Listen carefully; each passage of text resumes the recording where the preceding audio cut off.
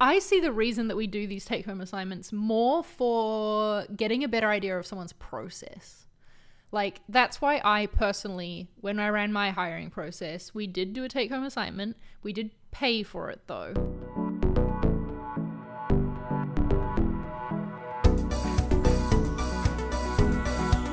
Welcome to Design Life, a podcast about design and side projects for motivated creators. I'm Femke. And I'm Charlie. And today's episode topic actually comes by way of a tweet from Fem that I saw on my timeline, and it was getting a lot of traction. There's a lot of people talking about it, and I wanted to chime in and thought, you know what? I'm going to hold off and let's make this an episode. Let's talk about it live on Design Life so that we can actually have a conversation about this. And the topic is design interviews and the process that involves take-home assignments and whiteboard challenges, etc. I'm just going to read your tweet, Fem. This might feel weird for you, but I want to give the people context. So Fem tweets, I'm hearing more and more designers resistant to the extensive interview process with take-home assignments, whiteboard challenges, 1-hour portfolio presentations, etc. This can be exhausting and feel like a full-time job. Does this need to change? How could this be improved? Of course, with a topic like this, there was a bunch of replies, there's a bunch of thoughts and dissenting opinions sometimes shared in the thread, but yeah, in today's episode, Fem and I are going to talk about what we think about this, what we think might need to be changed about the design interview process, and what we could do instead. But first though, Fem, how's life? How are you doing? Yeah, it's good. I am trying to get back into a bit of a workout routine. After the 30 days of yoga, you sort of went to 30 days of no yoga? I was like, okay, how can I keep this momentum going? You know, I want to keep being active. And so this week I tried bouldering for the first time. Ooh, was it fun? Yes, there's a climbing gym literally 5 minutes drive away from me. And I work Eastern hours despite living in Pacific time. So I usually finish work at about 2 or 3. And I was like, you know what? Seems like a good time of the day to check out the climbing gym when it's kind of quiet and sort of the middle of the afternoon. So I went and I had no idea what I was doing, and I lasted about an hour before feeling dead and exhausted. It's a lot of work. That's impressive, honestly. And it's been 2 days and I'm still sore in my shoulders and my arms and all these weird tiny muscles and your wrists that you never really think about. But it was really, really fun. I'm going to try to keep going even though I'm a total noob and just on the beginner courses. But yeah, trying to bring more of that into my regular routine. Good on you, Fem. That's very inspiring to hear. I have not done anything anywhere near as active or new as bouldering. Yeah, so that's been fun. And then side projects are just ticking along, honestly. I'm trying to focus more on my community and sort of think more strategically about how my channel can feed into the community and how I can create more resources for community members and things like that. So really trying to up the value of the community. And so, yeah, I've just been working on some things behind the scenes to make it so. Love that. I'm sure we're going to hear about the changes when you make them and I don't know, and updates on that here too. Great. Yes, definitely. I recently did a feedback form to my community members because it's been 3-4 months since I launched it and I wanted to get some feedback. And yeah, it's such a great way to hear, to see the recurring themes, right? You see people giving the same feedback about similar things. So I'm okay, that's something I really need to work on and improve.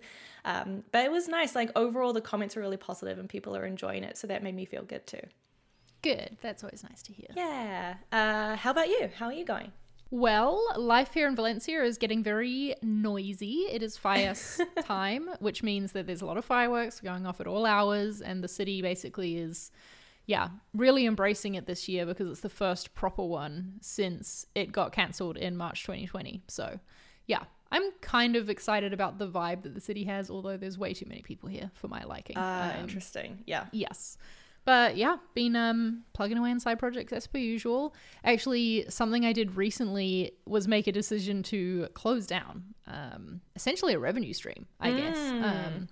I decided after I don't know how many years to close down my Patreon because it just turned into this thing that honestly, while I was really grateful for all the support of the people who supported me on Patreon, I just feel guilty about it all of the time because I wasn't posting extra content, and it's on this separate platform, right, that people are subscribing and paying you on.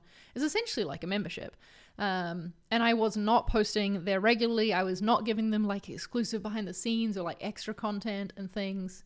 And yeah, I just decided, instead of feeling guilty about it constantly, why don't I just move on? Yeah, Like, let it go.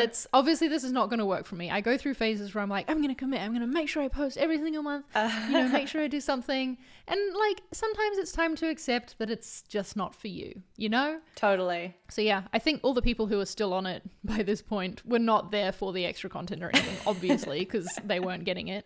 So grateful for all of them and their support. But yeah, for my own sanity, I guess I decided to close it down.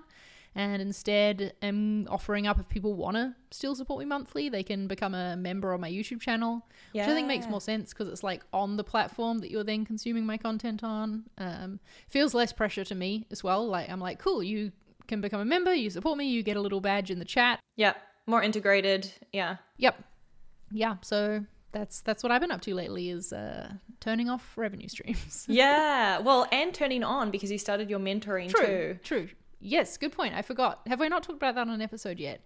Maybe I did just on the last one. But yeah, that's been going really well. Spots, I've only have like 6 spots open per month because I'm trying not to overcommit, and they've all been filling up. So that's been super exciting. Yeah. Yeah.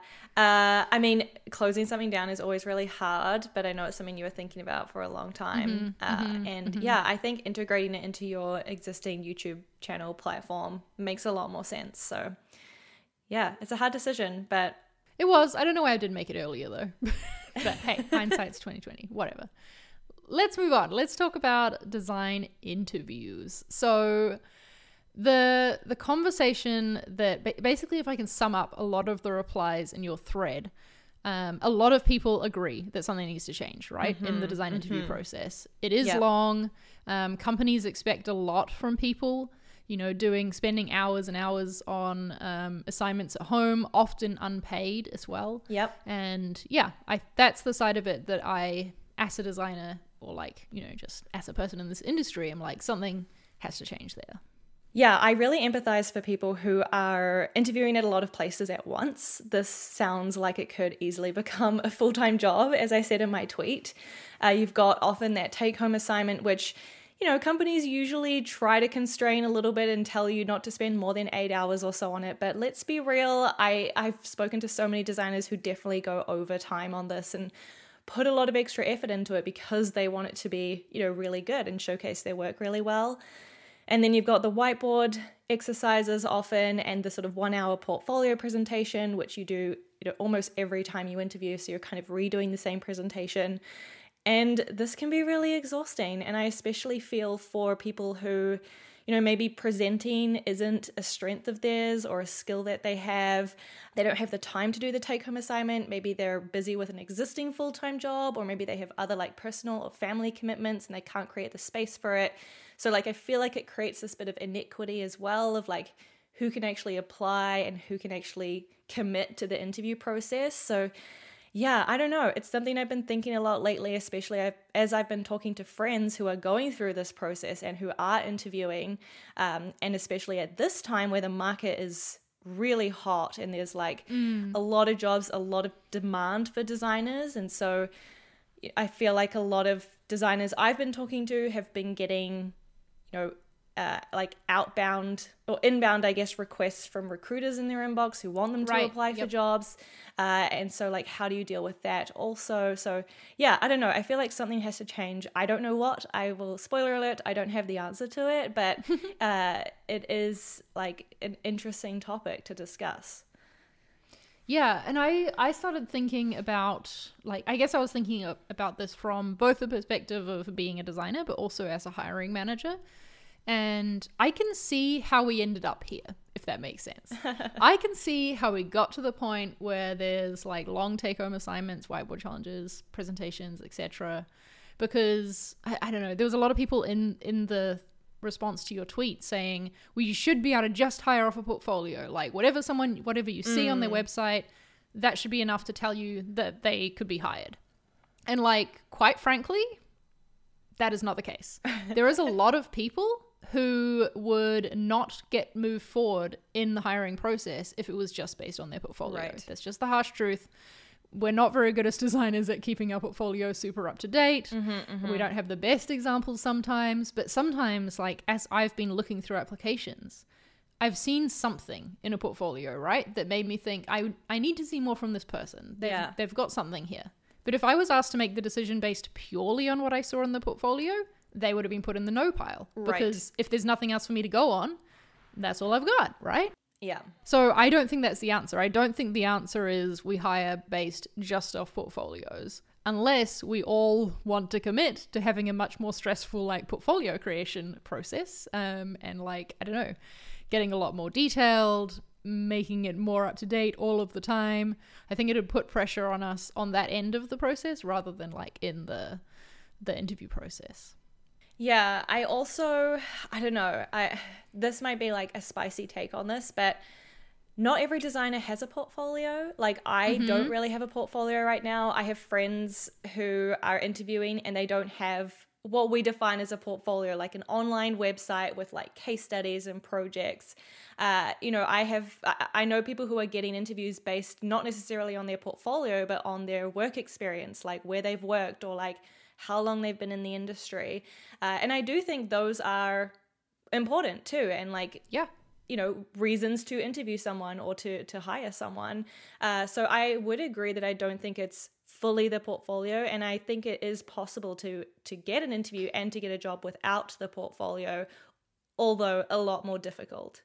Do you think that experience and, like, time in the industry, companies you've worked for, is that enough to hire on alone, or is that enough to get you the interview and you still need to, like, see their work, see their process through a take-home assignment or a whiteboard challenge? Yeah, I think the second. So I think it can be enough to get you the interview, but then in the interview process, at some point you need to show your craft and, like, your work and your projects. So whether that's in a portfolio presentation where you're presenting the work, in a lot of cases people have it on their website. So, like, either or, at some point, like, there should be this body of work that I think should be assessed, from the company, and also for the designer to have an opportunity to speak to it. Though I'm just putting a devil's advocate hat on now. If a designer has worked at these other impressive companies and, like, you as the hiring manager, you know and respect them, you, like, know how their team operates, and that, this is if this designer has worked there, they're probably pretty solid. Why do you then need to see their craft? Is it not like you should be able to trust that, well, they've got this experience, so we should trust that they'll be able to do the same for us? Yeah, I think it's a really good question, and I think you can do that, but I think it could be more risky, because just because they've worked at X company doesn't necessarily mean they're an amazing designer, even though I feel like the design industry, makes it so. I think also it's valuable for the company, I think, to get an insight into what their level of craft is. So, like, it's not just like, do they have craft? It's like, what is the craft that they have? Maybe it's like diving deep into their specific skill sets, or, like, trying to understand where their strength is in design. And so for me, it's more about that conversation rather than, like, does their craft exist in the first place? I hope that's clear. Yes. No, that makes a lot of sense, because it's not like a checking the box, like, yes, this person can design. Right. That we can kind of trust based on experience. But it's like, what type of design do they specialize in? Right. Like, what value can they bring to the company? What team would they be good on? Exactly. You've got to figure all that out through the interview process as well. And again, coming back to my point on that, if we hired based only on portfolios, a lot of people who perhaps don't have, maybe they've got 1 or 2 projects that are strong and the rest are kind of like, being newer in the industry, that happens a lot. Yeah.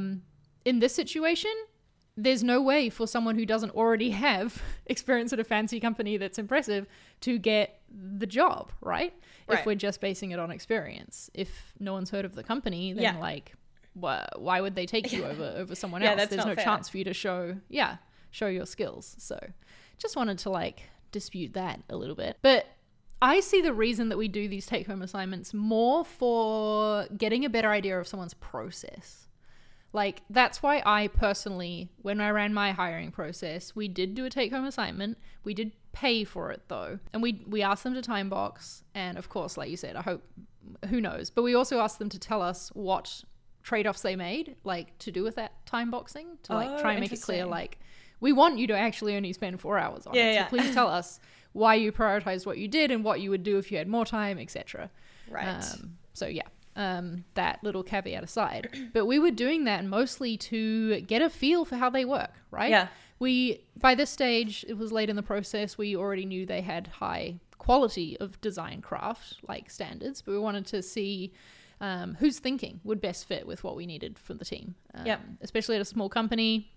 I don't know. I see a lot of portfolios with these case studies that involve like, oh, well, the research team did this, and then I had 2 months to like do this wireframing, and like, you know, it kind of happens at bigger companies that you get to spend longer and you have more resources. It's true. And I'm like, okay, that's nice and all, but could you like thrive in our much smaller company environment where we don't have those resources and we have faster timelines? Yeah. And that's like why seeing someone's process can really help. And if I was asked to hire based only on case studies, I would be like, well, all these people, like, it's all too involved and they would not thrive here. Yeah, I'm curious, does everybody get the take-home assignment, or is it case by case depending on... I think we sent it to 4 candidates, and that felt like a lot. Like, and that was because we just felt like we couldn't pare it down to 3 or 2 would have been probably more ideal. So it's like really late in the process. That's one of the last steps. One of the last steps. Okay. Yeah, the reason I'm asking is when I interviewed at Uber, so I kind of got to the end of the interview process and I didn't do a take-home assignment during that interview process. But then at the end, they were like, oh, you know, we're really excited about you, but we're just unsure about like, you know, your process and like how you work. So we want to give you a take-home assignment. Wait, this was your first product design job, right? Yes, yeah, that's true. Makes sense.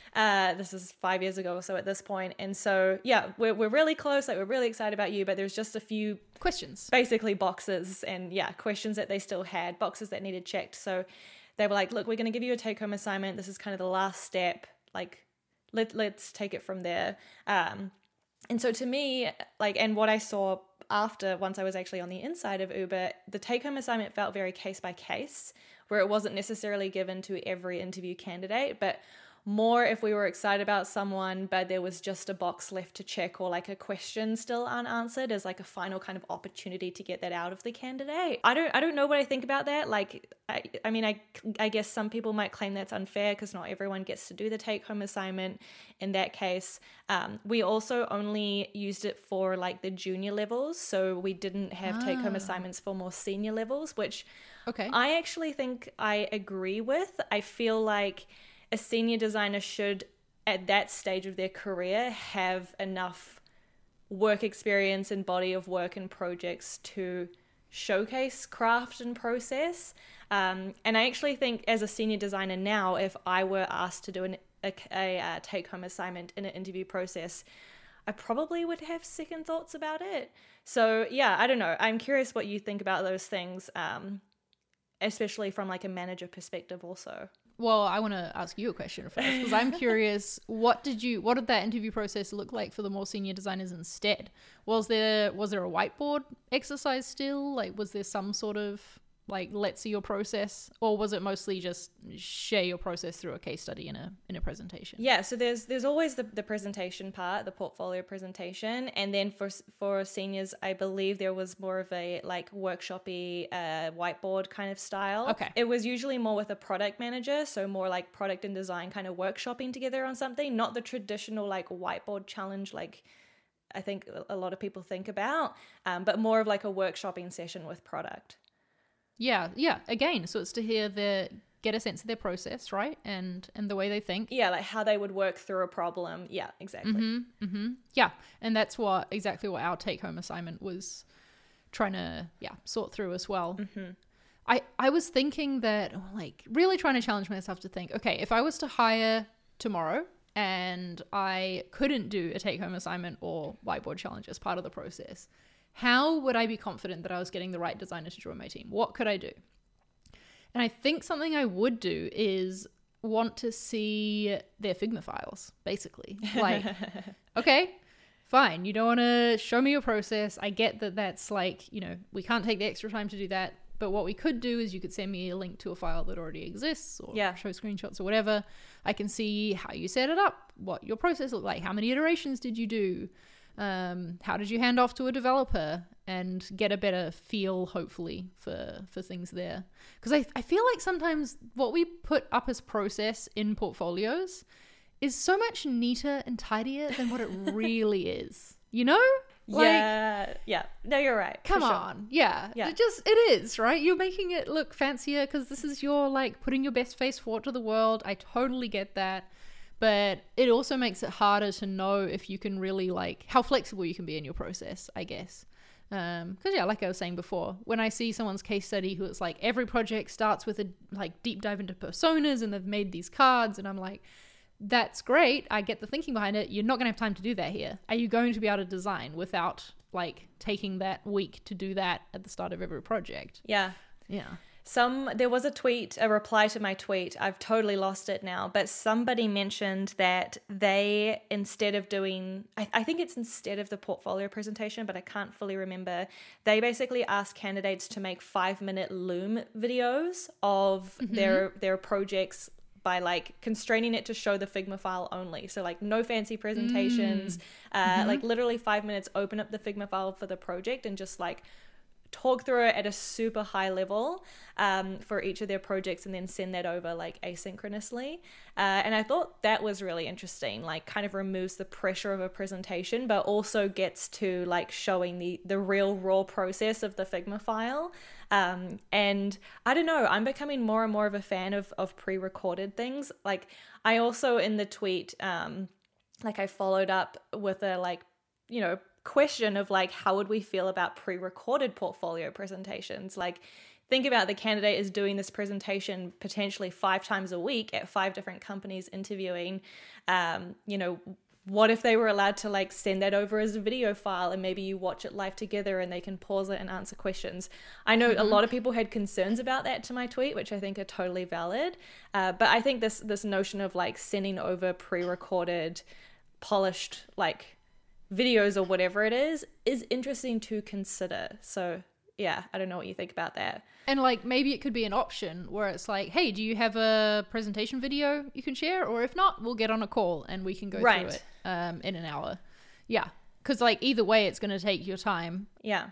I could see a whole like industry being spun up around that, honestly, of someone sort of acting as interviewer on the presentation so that the person filming feels like they're actually presenting to someone. I don't know. Yeah, like there were some interesting replies to that suggestion of folks feeling like it would advantage people who like, you know, might take it the super extra mile and do a really high polished, high production kind of thing. Do they mean design YouTubers like us? Yeah, maybe they do. Versus like people that maybe like don't know how to create a video in the first place, like don't know how to record, don't like, or like just aren't confident on camera, like get too nervous, or like, you know, do it 10 times and like I can see that could be an issue too. Someone like doing 10 takes and putting together the perfect video versus someone who just does it once, maybe not super well, but is done with it.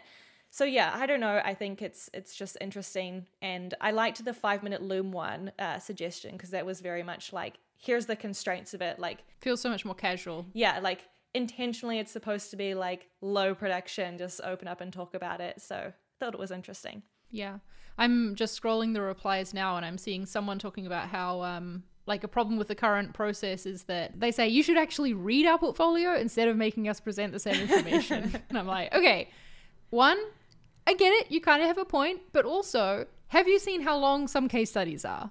Like a hiring manager who is probably getting on calls with like dozens of designers is not reading every single word of all 4, 10,000 word case studies on your website. And you shouldn't expect them to. You should make your portfolio skimmable. We've talked about this before, so that they can get the gist without having to read every single word. And so that's just one way that I feel like portfolios would have to change if we really wanted to do away with some parts of these process. Like you've got to tell your story in a much shorter format to make it easier for the hiring manager to actually read about your process. Right. Yeah, I also feel like the presentation isn't just about you talking about the case study. It's also about how you talk about it, your storytelling skills. Like, can you present work in a clear and concise way? Like, it's more than just like telling us the information that we could read on the website. And yeah, this has gotten me thinking, like, I do feel like the content in a case study on a website should be different from the content in a presentation in an interview setting. You know, it's a different presentation format. Suddenly you're doing slides instead of a long, like, you know, internet page, and the audience could be different. And so thinking about like how to deliver the same story in a different way, I think warrants different content and different ways of presenting the information. So yeah, I think it's more than just saying the same thing that's on the website. Yeah, that makes sense. I think what I'm coming around to my opinion on this, because I still don't know the answer, right, to solving this problem. But I think I really like that Uber did take-home assignments on a case-by-case basis. I think that instead of like having a strict structure for, okay, well, this is the hiring process and we have to do this for everybody, you should instead have like criteria and like questions that you need answered for each potential candidate, right?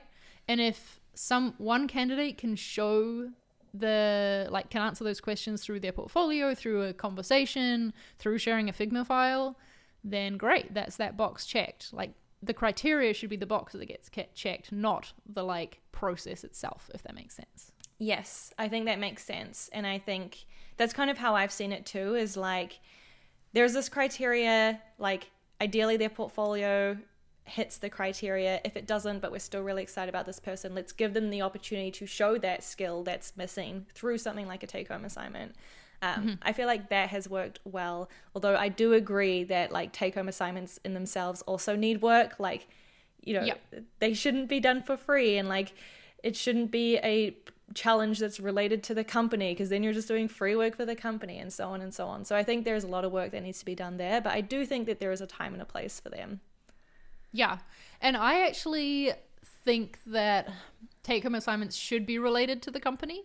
I don't think they should be an active project that the company is really working on. Right. But I think that, I mean, I'm not looking to see you take on a random challenge. I want you to see your process for tackling one that is actually one we might face here at ConvertKit, for example. Yeah. So, yeah, that would be my thinking on that. But also that definitely they should be paid, because it's, you know, someone spending their time to help you with your hiring process, essentially, even if at the end of it, it's going to help them too, because they're going to get a job if they pass through it. Yeah, but hopefully it's a win-win. Yeah.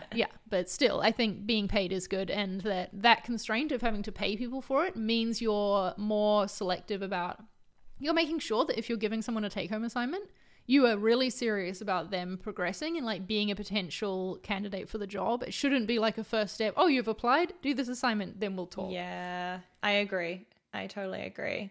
One of my friends who's interviewing right now is asking for a soft offer from companies before doing the whole like 5-hour interview process, you know, when you come on for a day and you do your portfolio presentation and so on and so on. Curious what you think about that. I think it is interesting. What does it mean, a soft offer? It's basically, like, my understanding of it is like just being super transparent around what the salary would be, the benefits, like the range of the salary, the benefits, the kind of equity you might expect. So like, I guess a bit more transparency up front on like, these are the things that make up the compensation package, and like, here's how excited we are or confident we are so far in you.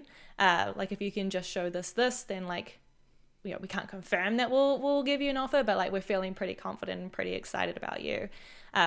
So yeah, I think it's interesting, especially in cases where like maybe the company has reached out to you and asked you to apply. It could be an interesting tactic, but yeah, I don't know. What do you think about this? Yeah, again, this is like a case-by-case basis thing, right? Because if a company's reached out to try and recruit you, then I think that you hold more power, and you know, they should respect that.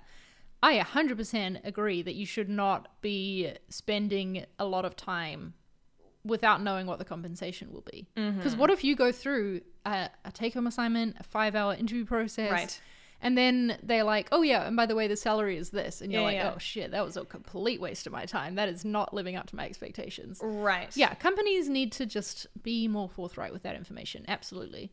And like, good on your friend, honestly, for like asking for a soft offer. I don't know if I would have the courage, but that does inspire me. I mean, like maybe the language you could use could be different, because I guess soft offer does sound very, very gutsy. But yeah, I think just generally maybe the takeaway here is like in early parts of the interview process, trying to get a sense of like what it is you could maybe expect, and like if that aligns with your expectations, where you want to go in your career, before sinking the like 5-8 hours into this whole interview process and then being disappointed in what they can offer at the end. So yeah, interesting to think about. Also, the way you said expectations there reminded me something else that I saw people say, and I thought like, whoa, is that not standard? Absolutely, that should be standard, is setting expectations for what the interview process is up front. Yes. So that even as you're applying for the job, you know, if I get like an answer back, if I pass through the, you know, the initial application round, this is what I can expect to happen next. Like, this is essentially what I'm here's the process, yeah, signing up for if I'm going to want to apply for this job. Yeah. Why don't companies do that? I don't know, but they seem to not do that very often. Yeah, that seems like it should be easy. Come on, companies. Yeah, I totally agree. Yeah, so I think the conclusion is that maybe something needs to change, but we're not exactly sure of the solution to it. But yeah, I don't know. I wonder if we're going to see a shift with like, I get the sense right now that it's more designers interviewing companies rather than the other way around. Because there's so many jobs and designers are in such high demand that I almost feel like companies have to convince designers at this point why they should join your company and not the other one that's in their inbox. So yeah, it's a hot time. I'm curious to see what, if anything, might change out of this process. Yeah. My guess is that what changes is that the process becomes a little bit more customized. Yeah, based on the designer and what you've already seen from them, and we stop following a process rigidly and instead like be flexible when needed, whether that's because you've already seen the answer to something, whether that's because a designer needs like some accommodations to like better enable them to contribute to the interview process. I think that's what I would like to see happen in an ideal world. Last question, do you find that the additional steps of like take-home assignments make the interview process too long? Like, has that slowed down your hiring in the past, or not really? No, because we did that assignment for a reason. Like, there was still questions that we wanted to see answered.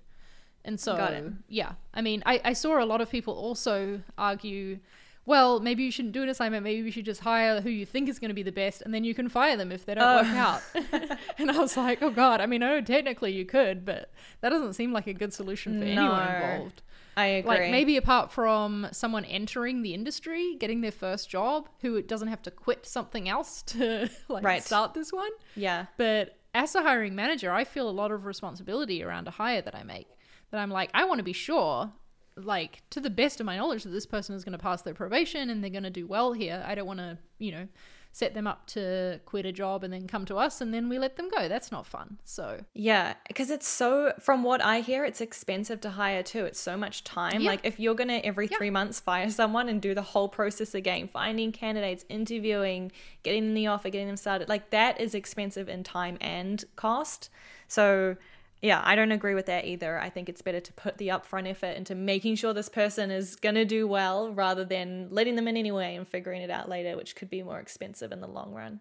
Yeah, and maybe that's a version of the process that could work for larger companies that have, like, I don't know, more people working on onboarding and like a, you know, like a smooth system for that. But for a small company and like small team like mine, that just absolutely would not work. Yeah, no, fair enough. Well, thanks for starting this debate, Fem. Oh, yeah, you know me, just here putting out some spicy tweets. Yep. Hot Take is your middle name. Yeah, pretty much. Where should people go to listen to more episodes of Design Life that are perhaps not as spicy as this, but still interesting and useful? Yeah, you can go to designlife.fm. You can also tweet us. We're at designlifefm. If you have a spicy tweet you want to Of yourself, share, yeah, just tag or us. that you want to tag us in. Yeah. Yeah. Tag us in the like design hot topics you would like to see us get involved in. Yes. I'm ready to wade into that tea. Yes, we would love to. So yeah, feel free to find us there. All right, thanks for listening, everyone. We'll see you next week. Bye-bye. Bye.